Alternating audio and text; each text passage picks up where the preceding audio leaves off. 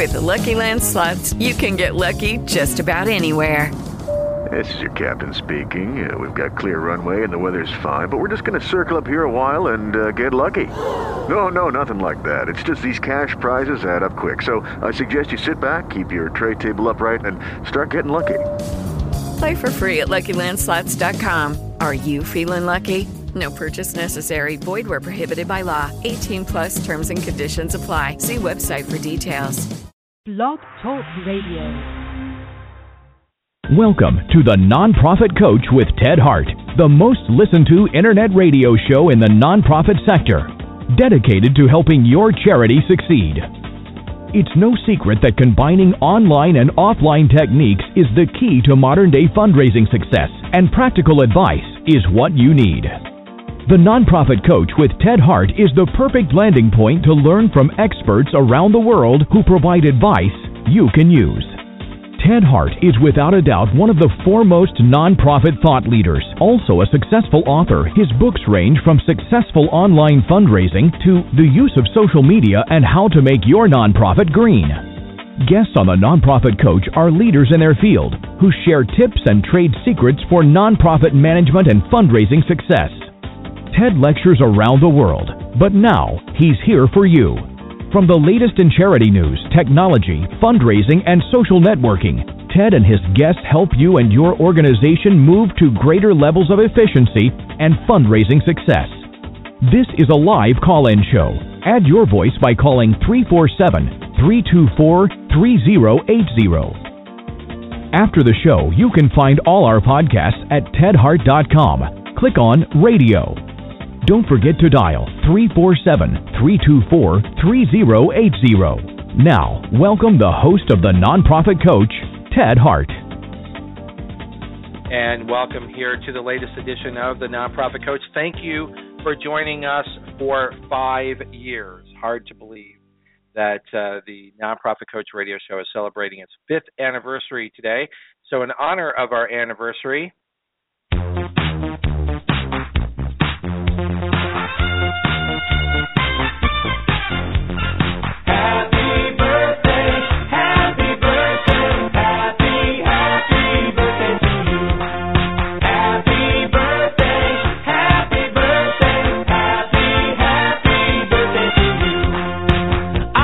we are looking forward to celebrating our happy birthday, our happy 5th anniversary today with some of our top-rated guests here on the Nonprofit Coach of all time. When we get to page 2 today, we're going to have Mark Sutton with us, followed by Linda Lysakowski, Kay Sprinkle Grace, and John Murcott. They are all with us today to help celebrate the 5th anniversary of the Nonprofit Coach.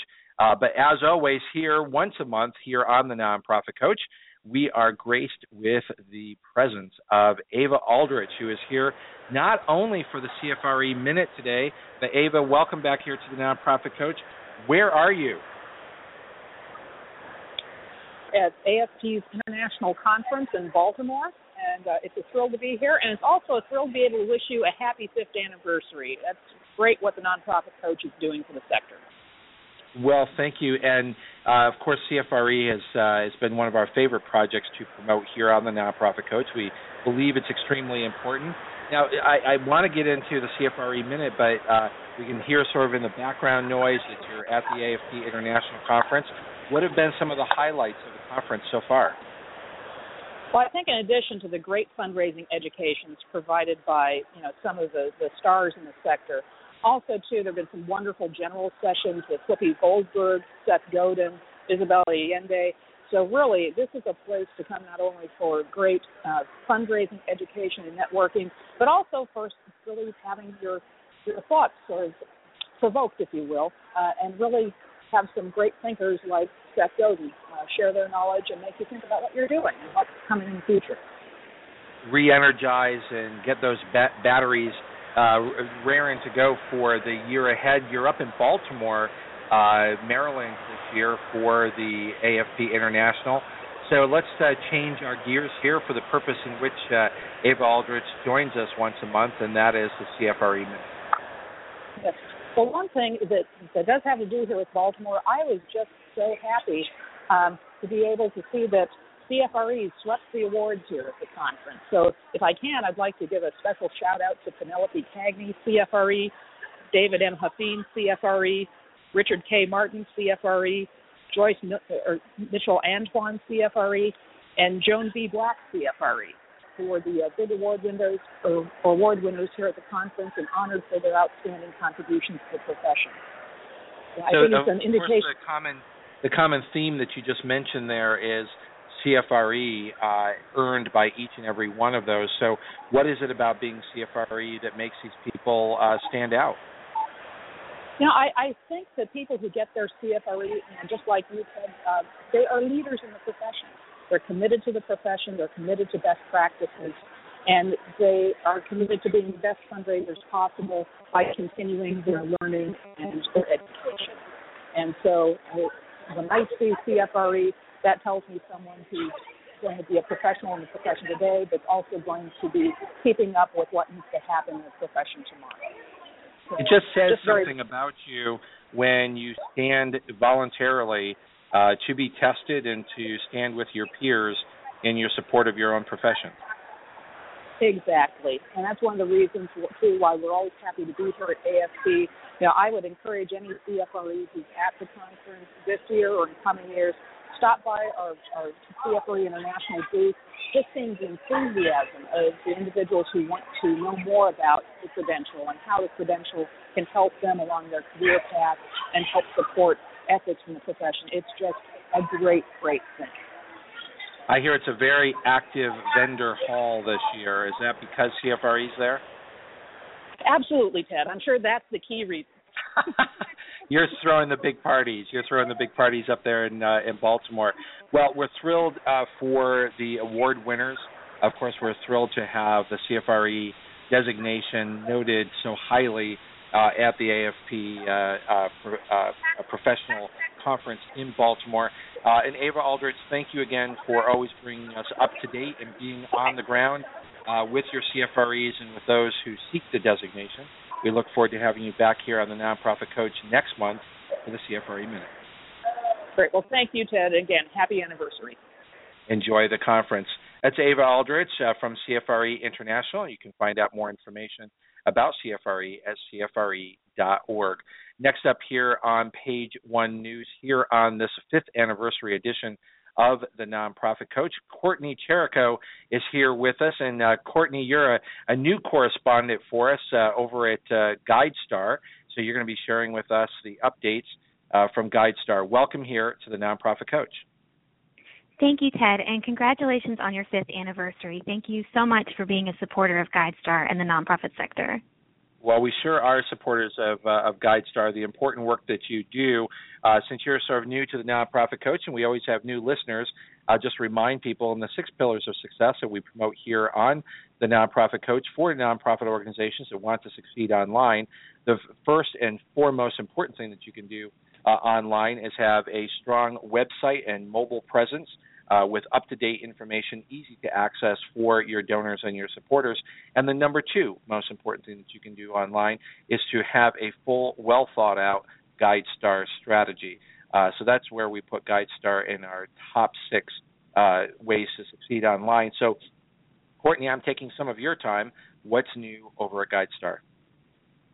Thank you, Ted. Well, the first thing I want to mention today is we have an upcoming free webinar on demystifying the Form 990, tips, tricks, and traps of the Form 990. This will be Wednesday, April 15th at 1 p.m. with Virginia Gross of Polsinelli PC and Dave Moha of Kaplan Krause LLP. So, as all of our listeners know, the Form 990 is the cornerstone of the nonprofit sector. Each year you have to fill it out and you run into the same questions. Am I doing this right? Have I missed anything? What has changed? Right in time for tax season, we've brought in the experts to help guide you. So to register for this free webinar, please visit www.guidestar.org/webinars. And from there, you can also visit our webinar archives, which have tons of free presentations surrounding topics on how to be a better nonprofit. And one of the things that we talk about here on the show is how nonprofit organizations do not pay enough attention to the 990.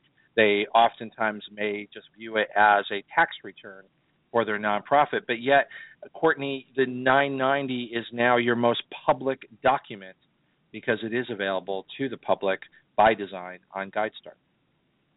Yes, and I'm so happy you mentioned that because we at GuideStar display about nonprofits more than just the 990 information.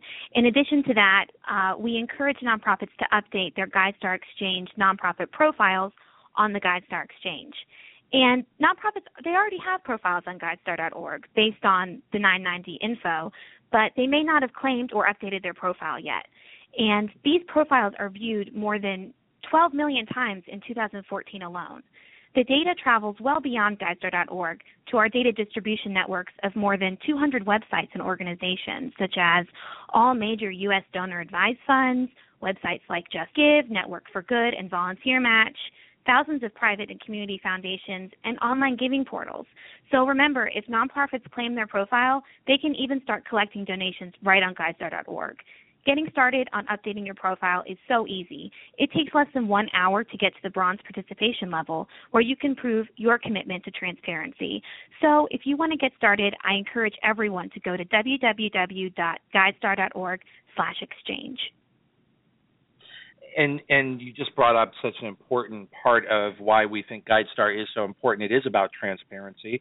It is about sharing information and going beyond, as you said, beyond the 990. But, of course, it starts with, and you have this webinar coming up on having a well-written 990 that does complete the information that the IRS is looking for, but also positions the information and data for your organization in a smart way. Exactly. Better data, better decisions, better world. That's what GuideStar is all about. Well, I love that tagline. That's terrific. Courtney, you've done a fantastic job here on your inaugural visit here on the Nonprofit Coach. We're celebrating our 5th anniversary here today, and so I'm going to thank you for your time, and we're going to head on over to our first Page 2 expert. Courtney, thank you for being with us here on the Nonprofit Coach. Thank you. Have a great day.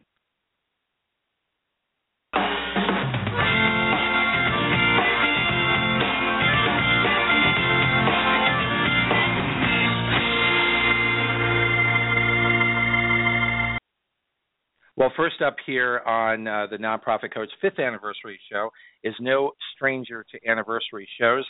Mark Sutton is here with us. He is now with FrontStream, so I'm going to ask him to reintroduce himself to our audience. But Mark Sutton was our very first guest here on the Nonprofit Coach 5 years ago. Mark, welcome back. Ted, thanks so much. And before I get going, just want to say happy anniversary again. I think every time we have one of these shows, we kind of marvel at kind of all that you've accomplished, and 5 years is a real milestone. So congratulations. It does seem like a significant milestone, and I want to sort of explore that with you, given your vast knowledge and history in the nonprofit sector. But just because you've made some changes over the last year, I wanted you to reintroduce yourself to our audience. Yeah, absolutely. So just kind of going back, really to kind of where you and I first got acquainted, Ted. I started a company back in 2003 called First Giving. Really one of the first peer-to-peer, or if you think about it, crowdfunding type companies that was an offshoot of Just Giving in the UK. I really ran that for about 6 years, and from there went on to join a great company that was Toronto-based called Artez Interactive, which did similar sorts of things in terms of helping individuals and organizations raise money. Sort of interestingly, both organizations were acquired about 12 months apart by a company called FrontStream. So, now under the umbrella of FrontStream, which is doing some pretty amazing things. And I've been at FrontStream now for over a year and a half, and the company is really bringing together kind of best of capabilities, from donating to fundraising to crowdfunding, CRM capabilities, and even corporate and social responsibility with employee giving, matching, and volunteering programs. So the vision and kind of what we've been spending a lot of time over the past year has been integrating these platforms. And I think that, a big theme and sort of a shift that I've observed in the period that I've been, involved with fundraising and technology has been the movement of things from the point solution to the more integrated type solution, recognizing that these things are no longer just standalone activities within the organization. And all these strategies are starting to come together now, aren't they, Mark? I mean, we started together in sort of this theory of would nonprofits use the web successfully? Would donors even give online? We founded together the ePhilanthropy Foundation that had a mission of sort of breaking through that noise and helping nonprofits and for-profits come together in that space. Mobile then starts coming together. Social media starts coming on the scene. And now all of those are integrating together for smart strategy. Yeah, that's exactly right. And I think that, again, over the years that we've talked about, I remember kind of going way back to the early days where there was, online donations. Will it work? Is it only a certain? I remember talking about it was only a certain segment of the population that would do it because they understood it. And now it's just a given. And similar conversations about social media and even mobile. One of the things that stands out over the past year is I remember in the past you and I have talked about the role of mobile. It's emerging. Really interesting for us, we this past year, one of the major events that we work with had more than 50% of their donations made on a mobile device. So not visits, not click-throughs, more than 50% of their donations. And to give you an idea, this is an event that raised well over $10 million. So it's one of those things where it's really coming to maturity. We're hearing those stories over and over again because donors are interacting with nonprofits in a way that they want to interact with nonprofits in a way that's more natural for donors because they carry their mobile device with them. That's right. They know how to use and they have expectations. So the challenge for nonprofits is how they are integrating these new tools. And we've always talked about them as tools. This is not actual fundraising. These are tools that help in the effort to build relationships and give people the opportunity to give. And so you and I have been there for the long haul. And I think this is another juncture that we're in right now is the smart integration of social media, mobile, web, all of those working together with email, and none of those have been thrown out. All of those are important to a strategy. How you use those, how you phase those is extremely important. So we certainly have history together. We have history together on this show. And I did want to take some time to ask you to sort of muse on that point just a little bit. What do you think this show has meant over the last 5 years? Where do you think it should go in the future? Should it continue? What are your thoughts on the Nonprofit Coach? Well, no, I think it's really been important. So much has changed, and I think that so much will continue to change as well. And in my opinion, one of the great bits of value that the Nonprofit Coach has brought is, just I think a general, discussion and acknowledgement of the latest trends and the things that are going on, the things that are topical that are on people's minds. It's been practical in a lot of ways where there's been discussion of some of the best practices and kind of, bringing in people that are actually, sharing the things that are working or things that aren't working. And there's also very practical tips. So, from my perspective, I think that's really what this show is meant from my perspective. And as I look at it going forward, I think that sort of forum for discussion about what's going on. You and I were just touching on some things that could go into much greater detail on about sort of what does this kind of integration mean as things come together.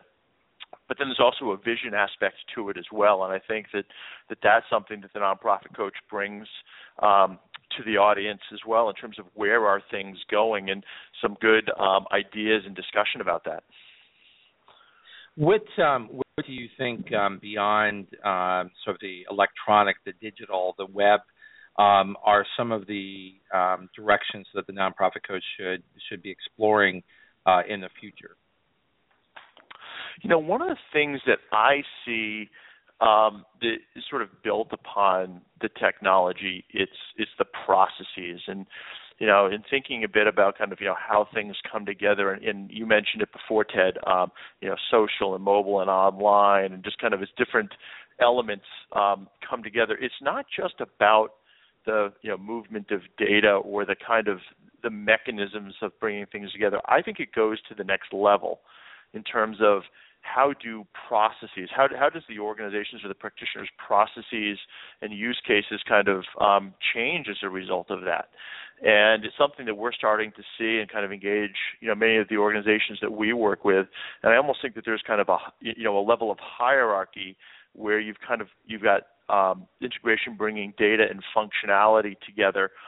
And that's nice, but it's not the important piece in my opinion. I think that from there you start to have insights, almost like a 360-degree view of whether it's volunteers or fundraisers or donors or board members.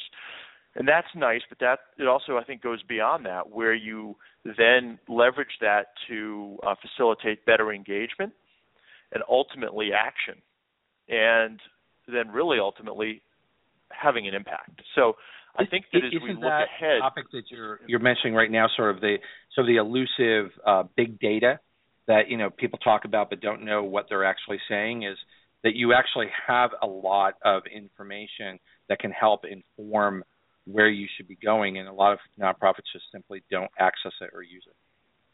That's it. I think that it's helping to understand how you go from the actions, and a lot of the tools have automated actions, to having the data, looking at the data, and also, whether you're a practitioner, kind of understanding what that data means, other than something that you simply show to the board or report to your boss, but how does that influence your behaviors? Then also, I think for organizations, like ours that are about enablement, it's how do you build some of that intelligence into the tools itself, so that we don't look at integration as simply being getting data from one point to another or incorporating functionalities, but it's helping to build upon these insights to drive an impact. And isn't that really the key to all of this, is that you can't allow yourself to become paralyzed by the enormity of the data that now is available to you, because that's just the way things are today. You have to utilize the tools to be able to make decisions as you go, which means the tools have to be smarter. The tools absolutely have to be smart. I think the data, you're right, I always like to ask the question, so what? So when I see data, it's like, so what? So much of it is, it's interesting at one level, but to what degree? Some of it, I think, asking that question not in the facetious sort of way, but how does this help me? What do I do because of this that helps me, advance my mission, is kind of the question. Because you're right, Ted, there's so much data out there. It's really kind of putting the thought to what's the information that you need that's going to help drive you forward.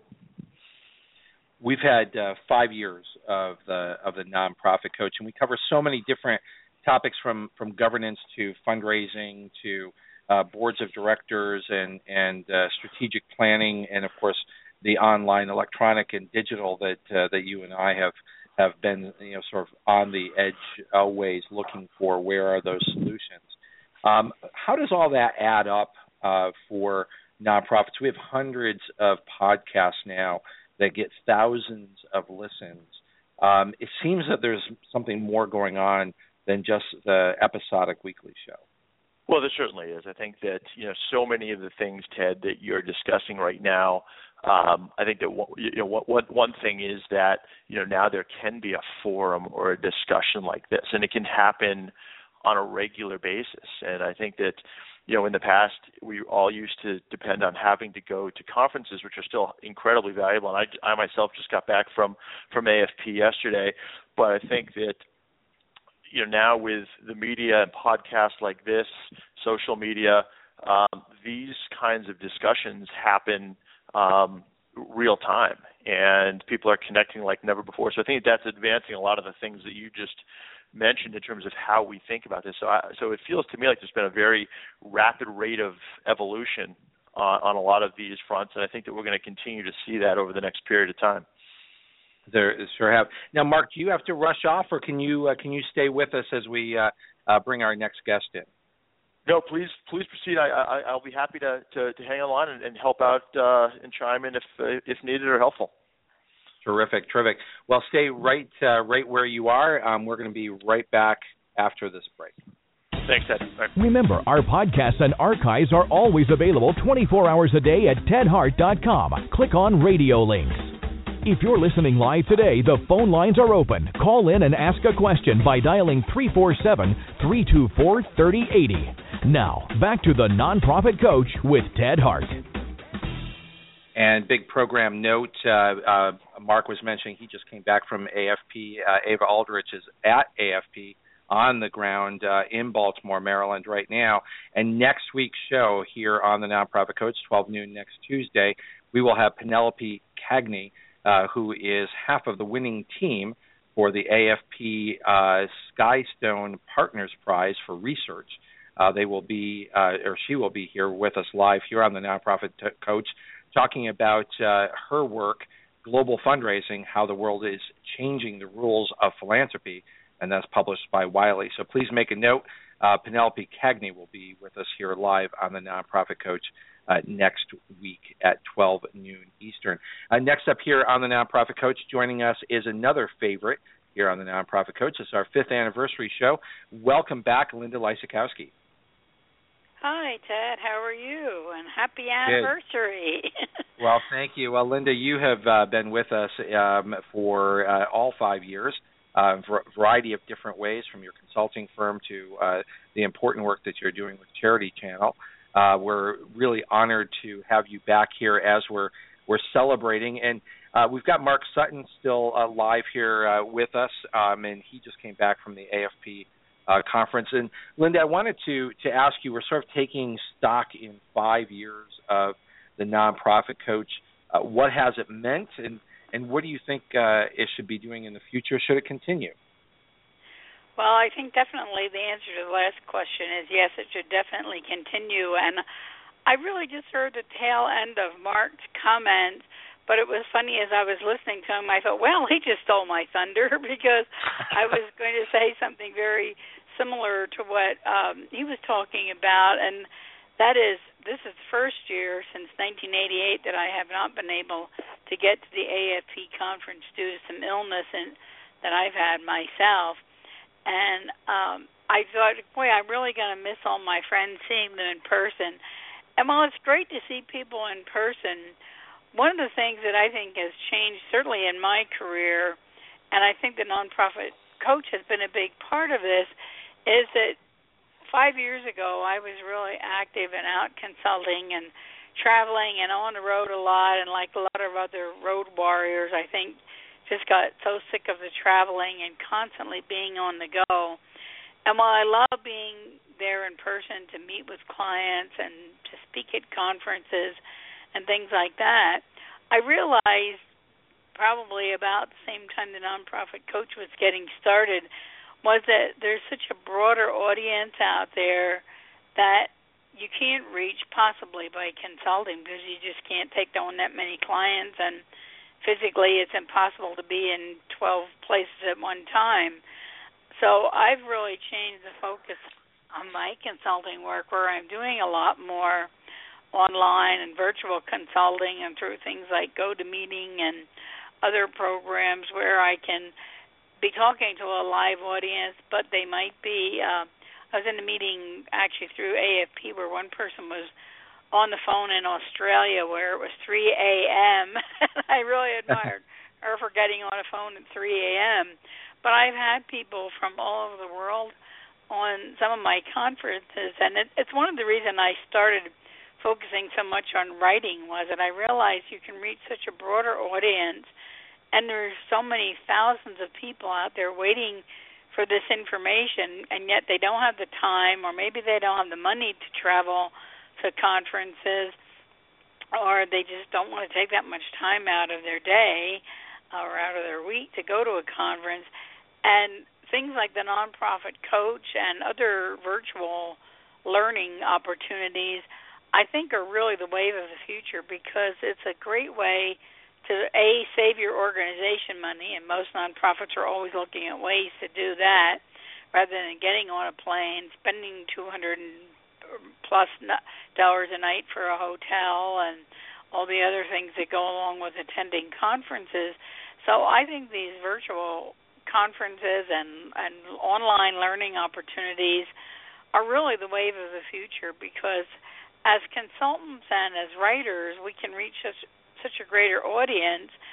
And for the audience, they can sit in their car and listen to these things. They can sit in their office and close the door. They can, if it's recorded, they can turn it on and listen to half of it now and half of it later. So I think these opportunities have drastically changed the way a lot of consultants do business, but also changed the way nonprofits do business, because they now have at their fingertips top-notch consultants that they wouldn't be able to access if their organization had to pay to fly these people in from Oklahoma or Florida or where they happen to be located. Well, it's so interesting that you bring that up, Linda, because our producer for the show, Diane Peach, and I, when we're talking about, and she's pitching different people that want to get on the show, and we always sort of err on the side of bringing people on who have relevant information, particularly for small to mid-sized nonprofits that don't have the budgets but need access to people like you and Mark. And it's interesting that I get emails from people that over time they sort of feel like they've gotten to know you. They've gotten to know, Mark and Kay and John, and we have some regulars who come on, and certainly we have the CFRE minutes. We've got CFRE as a partner. We've got GuideStar as a partner. AFP as a partner. Wiley Charity Channel, and it's sort of an ecosystem of learning that I don't think we really envisioned 5 years ago. But each and every one of you bring your own expertise. And it really does seem to matter, and the listenership just keeps growing. I mean, thousands of listeners to podcasts. Of course, it depends on the topic. Some topics are hotter than others, but it continues to sort of amaze me at the wide number of people who sort of come to this. And I wonder, are there specific topics that you think the future will be directed by? Do you think it's the familiarity of some of our authors? Obviously, at 5 years is sort of, I think, a good time for us to sort of take stock in why is this show still so popular, and why does it seem to be growing? Well, I think the topics are the answer to why it's still popular and why it's growing, because I think you cover things like the latest cutting-edge technology like crowd fundraising and social media fundraising, but also some of the tried and true things like, well, how do you get your board involved in fundraising, and how do you build a development plan, and how do you ask for a major gift? So I think the variety of speakers that you have coming on as guests and people who have written books get to talk about such a broad range of topics and things that typically you think, well, gosh, I have to send my board to hear this in person, but maybe sending their board a copy of the podcast and on something like how to ask for a major gift is another way to expand your audience. So I think as long as your topics are relevant and you're covering the basics but also the new trends, I think sometimes we get so caught up in new trends that we forget there's still some basic things about fundraising that don't change and that we need to focus on those as well. And I think your show's done an excellent job of focusing on those tried and true methods while at the same time covering the cutting edge stuff. Yeah, and Mark Sutton is still here with us, and that balance between sort of the tried and true and the cutting edge, I think, is what you experts bring to the show. We have our next guest here, and which seems to be the perfect balance to the topics that you just raised, Linda Lysakowski, and that is the ever-famous, ever-wonderful Kay Sprinkle-Grace is here joining us here on the Nonprofit Coach. Welcome back, Kay. Thank you, Ted. I can't believe another year's gone by. I know. Can you believe it? 5th anniversary. We're just it's kind of so wonderful. What a stock. service you have given us. Oh, well, you're so kind. We serve around the round table here, virtual round table today. We have Mark Sutton from Front Stream, who was our very first guest on the very first show and has been on every anniversary show, and of course has been on shows in between as well. We've got Linda Lysakowski, who has just been sharing her thoughts. And Kay, the sort of the topic today is, what has the nonprofit coach meant to the sector? But then I think if 5 years, it's worth asking the question, should it continue, and if it does, why? I think that because it's so current, it's so relevant, I think it has the advantage over, and Linda and I, write books and everything, and by the time you write a book, everything's just gone. It's out of date, because when I began reflecting on the 5 years, I thought, my gosh, 2010, and it turns out I've just been going through old computer files, and I look back at 2010, and it seems like a decade ago, not 5 years ago. Our sector is changing so quickly, and I think that the value of what you've been doing for us, Ted, is that it's immediate, it's relevant, and because you are such a media sweeper, you are always on top of things, then what it does is it brings to light and brings informed people, including yourself, immediately around an issue. And I think I only picked up on the last part of, Linda, what you were saying, but I do think that we're in a very precarious time, and I think we have to be extremely mindful not to throw out the baby with the bath. I think that the flywheel is definitely cranking, but at the same time, we cannot leave behind some of the principles and the practices that have kept the ethics in our profession. And as others begin to come into our space, and I was just reading an annual report from a company in which I have some stock holdings, it read for all the world like a nonprofit report. In other words, the impact that they're having in the world, it happens to be a medical supply company, and the impact and how it all aligns with their credo, and they listed their credo.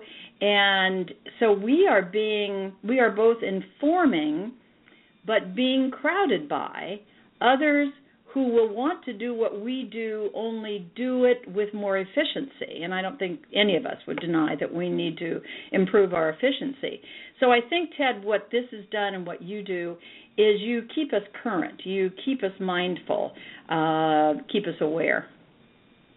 Well, thank you for that. And I think Linda did make a very important point, which I thought it was very good timing on the part of our producer, Diane Peach, to bring you in at this particular time, because you are, as you know, one of the top-rated, most popular guests on our show, so much so that we now reserve our last show of the year, our holiday show, for you, and you're always so kind to make that time available for us to sort of send fundraisers off into the holiday season, thinking about how they can succeed in the new year. And it's always that mix of the tried and true and what works. And I think all of you are sort of making the same point here.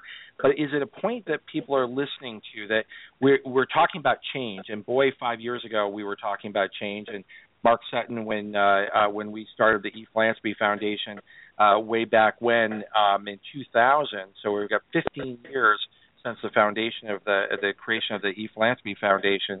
That was a lot of change then. It's been a lot of change for 15 years. So is change the norm, and is it creating fundraisers, professionals who can adapt to that change while maintaining a foothold in what we know works, which worked 15 years ago, maintaining a commitment to ethics, which in my opinion just is not even discussed enough anymore? I couldn't agree, and I do think that what we're hanging on to, there's a wonderful phrase that Bob Waterman used in The Renewal Factor, which is a brilliant book, and he said we have to have the courage to take the best, leave the rest, and he said, but even more than that, we have to surrender the memories. And I unfortunately find some development professionals that cannot seem to surrender the memories, and whether it's that fundraising event that has not raised money in 5 years, but Ethel is the chair, and we can't hurt Ethel's feelings. You know what? You can. And Ethel will get over it if she is truly engaged in the mission. In fact, she'd probably be relieved. And we have some practices. You know, Ted, what I think that one of our big flaws as a sector is that because we're so understaffed and we are so overloaded, is that we don't do enough analysis of what we have done to see if we should keep on doing it.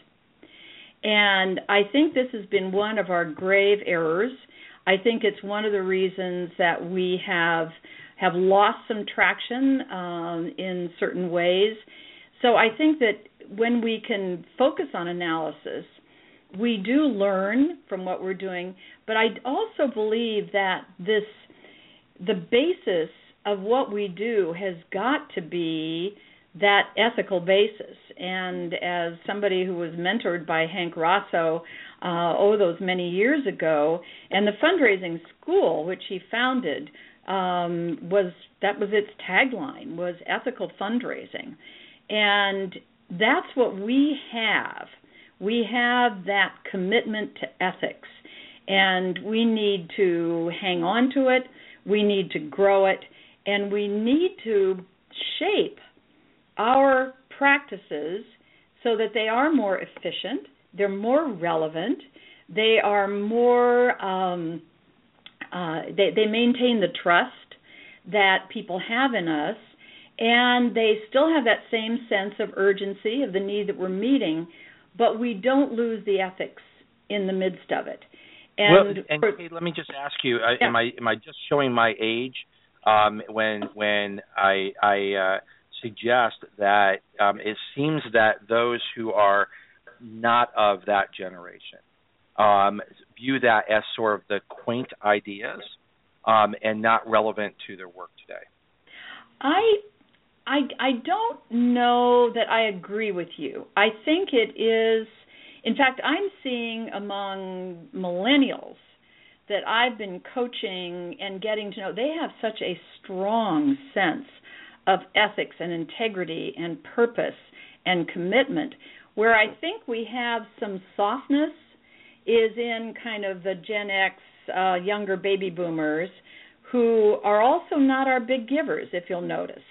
Whereas millennials are turning out, they predict now, and I'm sure you know this, Ted, they predict now that the millennials will be the most generous generation since the greatest generation. Because they're giving all the time. They're giving their time, they're giving their money. It's part of what they do. It's part of their goal to change the world. And how that generation can be as optimistic as they are with everything that's been going on since they were born is simply astounding. But they are. So I'm not finding it there. Where I'm finding it is more in the mid-band, where there's slippage. And you see, I think analysis is the big hook into ethics. It's like when the Gates Foundation was doing its first malaria program in Africa. It wasn't working, so they stopped it. And everybody said, you can't stop it. Malaria is the biggest killer of people in Africa and children and everything. And they said, but this is not working. And then they found a program that did work. And now they are curtailing malaria. Yesterday, as Mark Sutton noted earlier, I was in Toronto with our subsidiary here, CAF America. We have a subsidiary, CAF Canada, and woke up to the Toronto Star yesterday morning to an article that said nonprofits need clear donor rules because the article went on to say that while they're touting at the Royal Ontario Museum the success of this big campaign, $23 million is left unpaid in pledges, and a sort of tracking a history of large donors who put their name forward for naming opportunities, but then sort of habitually don't pay pledges. Yeah. Is this just a race to the dollar, and we're losing that quality factor? Well, I think that part of it is our problem. I think once somebody makes a pledge, we forget to steward them. We put all our effort into getting the gift. We don't maintain a relationship that makes people feel like I wouldn't let them down. Oh, my gosh, I've got this pledge. I can't give to you over here because I'm fulfilling this commitment to the Royal Ontario Museum. And I think that we have been so lax with analysis, and we've been very lax with stewardship. And our biggest problem, as you know, is that we have this horrible churn rate among first-time donors, people who don't give again in 12 to 18 months because we pay no attention to them. But we are guilty as well, and particularly in capital campaigns, of putting all the effort into getting the gift and then thanking them and telling them how their name is going to be, in this area of the building, and then we don't keep up with them. We don't engage them. We don't engage their minds and their hearts.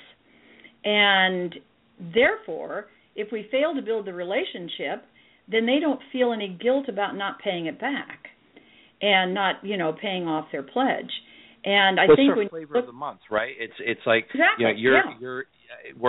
are we raising a tradition or a level of fundraiser that is always on the hunt but doesn't know how to say thank you and doesn't know how to steward? Boy, if you hit a nerve with me on that one. I have talked with particularly university and high-end arts organizations, professionals over the years. And in fact, this was a huge topic at the Big Ten Development Conference a number of years ago. They had done a survey, and to a person, the highest response in terms of what they needed to feel really more professional and more successful was more time for relationship building. But everything is about the dollar. Get the money, get the money, get the money, get the money, and do not take time to, what are you doing calling this person if it's not to get a gift? Right. And we have but aren't we doing that to ourselves? I want to ask Linda to chime in on this too, because it feels to me, and this isn't new, but as fundraisers, we're also professionals, and part of our job, I believe, is help train and educate the organizations that we work with on how to treat donors well, how to respect the gifts that they make, as opposed to allowing ourselves to be pushed into campaign after campaign, chasing the dollar, and therefore there just isn't enough time in the day and there isn't enough budget in your staff to be able to actually thank people or to actually focus on relationships. Is that true? This is Linda, and I agree wholeheartedly with Kay. I can't tell you how many times I have gone in to an organization that's running capital campaign, and one of my first questions to them is, well, when was your last campaign? And let's look at the donors that you had from that campaign, and let's look at the volunteers you had involved in that campaign. And what I get in response is a bunch of blank stares that, those materials are somewhere in a box. We've never really followed up. They not only don't follow up with their donors, but they don't follow up with their volunteers that have been involved with the campaign. So naturally, when it's time to go back to them for another gift, for another campaign, 10 years later, this person may not have heard from that organization in the last 10 years. Maybe if they're lucky, they've gotten a newsletter. But have they ever gotten a phone call? Have they gotten a visit? As a profession, we talk about relationships, we talk about stewardship, but what happens time and time again is they become disposable donors, they become disposable volunteers, and we're moving on, and we're literally leaving people in the dust. Right, and I think a lot of that is due to what you alluded to, or what Kay alluded to, I guess, was that the pressure is on from the board, from the CEO, maybe even from the campaign committee to bring in the dollars, and everything is focused on monetary gifts. And even when you're at the basic starting point of putting together a development plan, I ask people to look at their development plans, and it's all monetary, but we're going to run this campaign and we're going to raise X number of dollars on direct mail and we're going to raise X number of dollars in a special event. And I say, well, where's your plan for stewardship? Where's your plan for cultivation of donors? Where's your plan for research?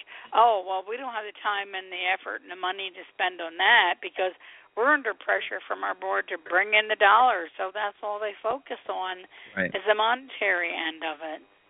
Right. Yeah, I mean, I had a conversation with a woman at this Big Ten conference years ago, and she just told me this absolutely chilling story of how she had ended up leaving a job because she had this amazing relationship with this older woman, and it was all based around gardening. The woman was a generous donor, but these two really got along.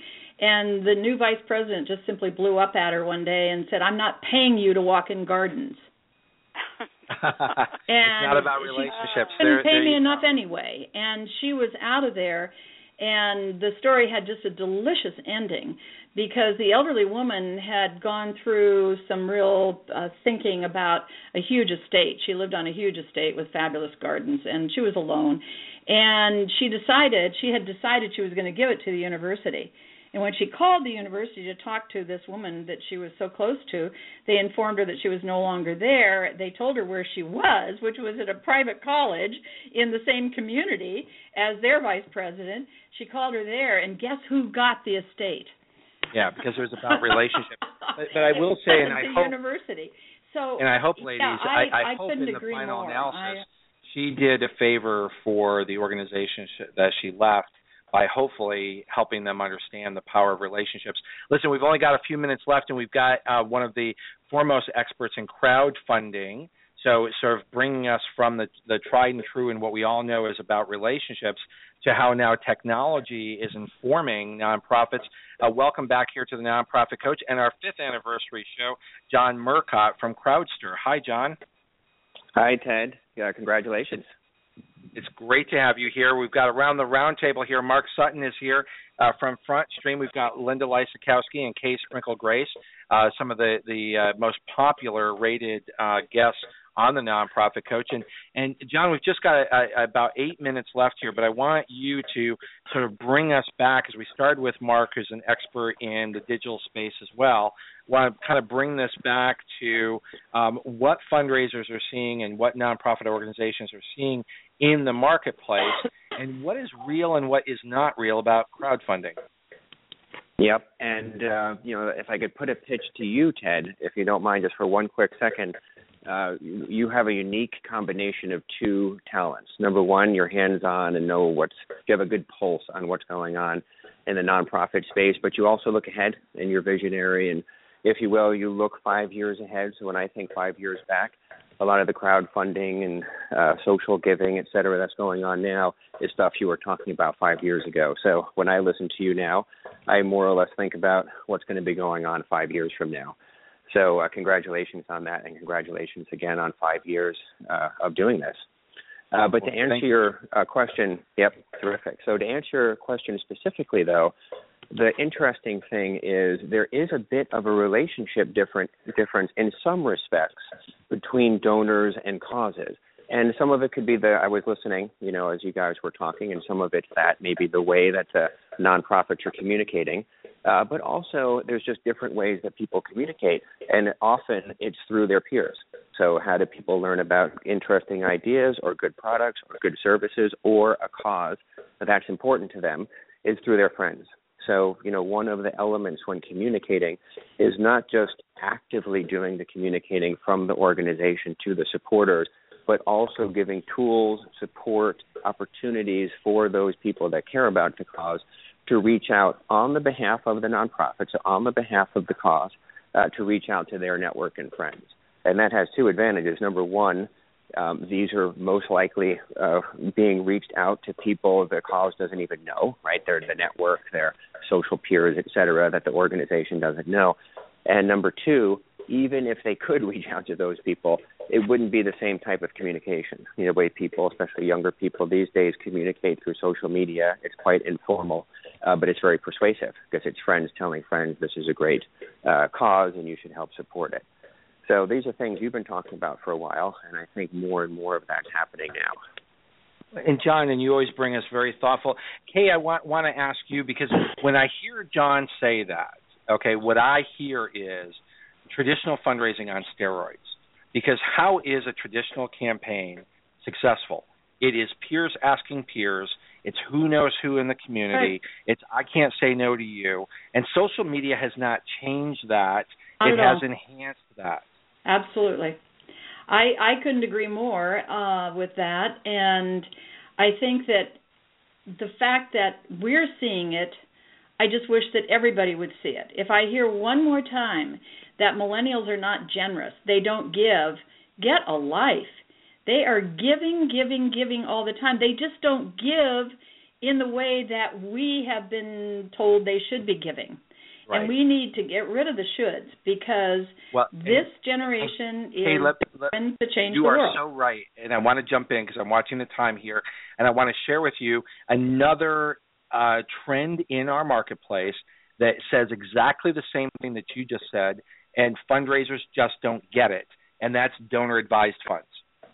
So fundraisers don't know what to do with donor-advised funds. Some people rail against donor-advised funds because they're corporate, they're Wall Street, they're whatever. But guess what? Donors are giving, and they're giving billions of dollars. They're getting the tax deduction, and now they can be strategic about where they want to put those dollars. And you know what? They're popular because donors find it convenient. Social media is popular because people find it convenient. Crowdfunding is growing because people find it convenient. Yeah, I'm doing a big article on donor-advised funds for advancing philanthropy, and what I really strongly believe is exactly what you've said. But then I'm putting the onus on us. I don't think we come up with big ideas. I think that we just keep going back to people to close our budget gaps. We are singularly dull, except when we are doing big campaigns. And I think that what we could aspire to would be a time in our history as a sector where we didn't have these massive campaigns because we were extremely successful in igniting people's imaginations and having them push this money into our programs, our dreams, their dreams, as you know, on a year-by-year basis. And so my article is, which is still being written, is very much along the lines that, yeah, they're giving. And it's not entirely for tax purposes. They really want to give, but frankly, they don't know how. You know, they don't know where to put this money. And I put the onus in the same way. I was interviewed by Paul Agassi for the same Advancing Philanthropy magazine. On that very, very topic. So I hate to cut you off, Kay, because you were always fascinating, and what you're saying is dead on. Donor-advised funds are good news for nonprofits, and fundraisers need to learn that it's about the relationship to the donor. It is not the relationship to the donor-advised fund, and there you can succeed. We have 2 minutes left, so I'm going to give each one of you an opportunity to say goodbye and for me to give you a big, hearty thank you on this 5th anniversary show. Mark Sutton, say goodbye. Hey, Ted, thank you for having me on, and congratulations again. Look forward to talking to you next year, and certainly in the meantime. You got it. Linda Lysakowski. Well, all I can say is I'm looking forward to the 10th anniversary to see what has changed and what the trends will be then. You're wonderful. 5 years sounded like a long time. Kay Sprinkle Grace. Just to say thank you, Ted, for all that you do and for this opportunity always to share my enthusiasm and my joy in this profession with your listeners. Well, and we always love having all of you on the show. And John Murcott. To echo the 10-year anniversary, which I can almost hear 5 years ahead, Ted, and the stuff you're talking about now will be popular 5 years from now. You got it. Well, thank you all, and thank you to Diane Peach, our producer, for bringing you all together here on our 5th anniversary. And we will be back live here on the Nonprofit Coach, of course, next Tuesday at 12 noon Eastern with a big show with Penelope Cagney and her big win of the AFP Skystone Award at the AFP International Conference. Thank you all. That's the end of our show today and the end of our 5th anniversary on Thanks, Ted. year 6. Thanks, Ted. Remember, our podcast. You've been listening to the Nonprofit Coach Radio Show with Ted Hart. Tell all your friends to check out our production schedule and download our iPod and iPad-friendly podcast at tedhart.com. Thanks for listening to the Nonprofit Coach.